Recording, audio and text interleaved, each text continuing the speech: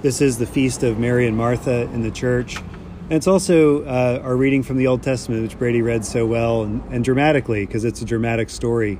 As we've been following the saga of David and his becoming king, we see that there's a civil war. There is not everybody's happy with David being king. And the followers of Saul are still alive, and they're still trying to get one of Saul's descendants on the throne. And this act of extreme violence and murder that is done to one of Saul's relatives, Ishbosheth or Ishbaal, he's called by a couple different names,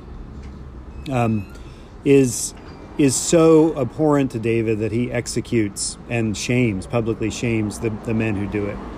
And he cites his earlier examples when they came to him and told him that Saul was dead and Jonathan was dead, and bragged about it. And the guy that said that Saul was dead said that he had killed him and had killed Jonathan too. Kind of a dumb thing to do to someone's best friend,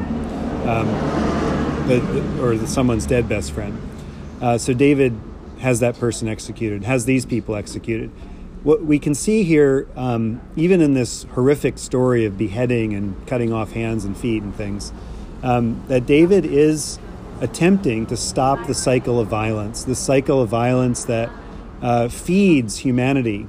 It feeds our dramatic narratives. It feeds our stories. It feeds all of life, that the cycle of retribution must be kept, that there has to be blood for blood, an eye for an eye. Justice and revenge have to always be foremost in people's minds. And David is trying to break that cycle of violence by stopping these kinds of killings. These killings of a righteous man in his own house, as David says. We will see in a couple more, maybe tomorrow or maybe the next day, that Mephibosheth, he's mentioned in this story, is the only living relative of Saul that's left that could inherit the kingship. And David treats him very kindly. Mephibosheth is a disabled person. He's in the flight as a baby. He is crippled. He is disabled in that flight as they run away. He falls. And so he lives out his life as a disabled person, not able to do all the things that everybody else is able to do. And yet God still has a story for him. God still has a plan of how his life is going to go. And his life is intertwined now with David's life. Even though he has no power in this situation, he is extremely powerful because God is with him. God's taking care of him. When we look at the disabilities of our lives, the things that we're just not able to do, maybe things we used to do, or maybe things from our childhood that have set us back, we can be sure that God is with us in those things as well. And that even though our lives and our disabilities twist and turn and get worse or get better, ultimately God has us and God will take care of us. And so Mephibosheth, which the story is leading up to, is a trophy of God's grace. There's a story about one of the early Roman persecutions when the Roman governor wanted to steal some gold and silver. He heard that the Christians had a bunch of gold and silver chalices in their church and gold and silver plates for communion.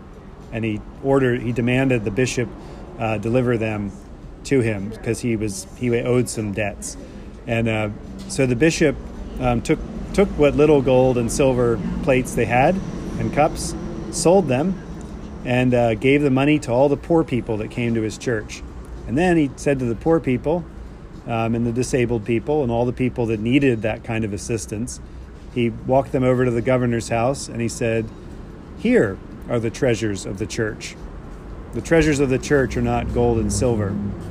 The treasures of the church are people, and especially people who are not able to get the kind of recognition in the larger society that abled people get. The disabled, those who struggle, those who are broken in some way." And so we don't know a lot about Mary and Martha other than the fact that they were Jesus' friends.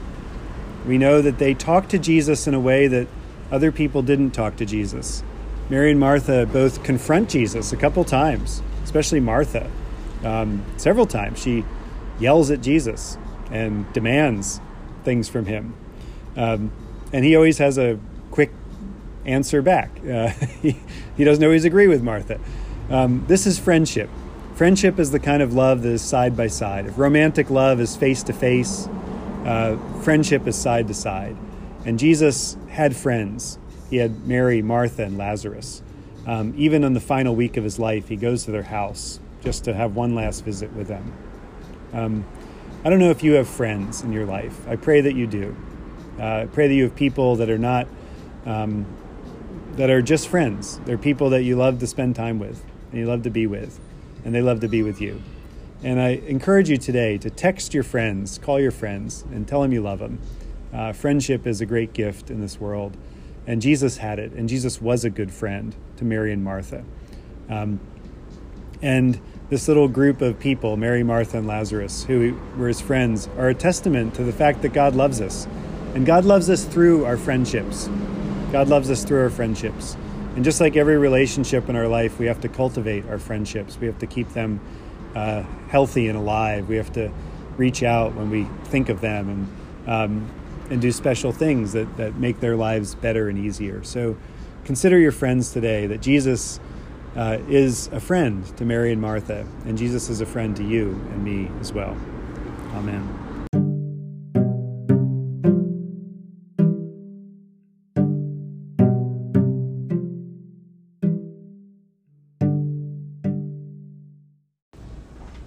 O God, you have made of one blood all the peoples of the earth, and sent your blessed Son to preach peace to those who are far off and those who are near. Grant that people everywhere may seek after you and find you. Bring the nations into your fold. Pour out your Spirit upon all flesh, and hasten the coming of your kingdom. Through Jesus Christ our Lord. Amen.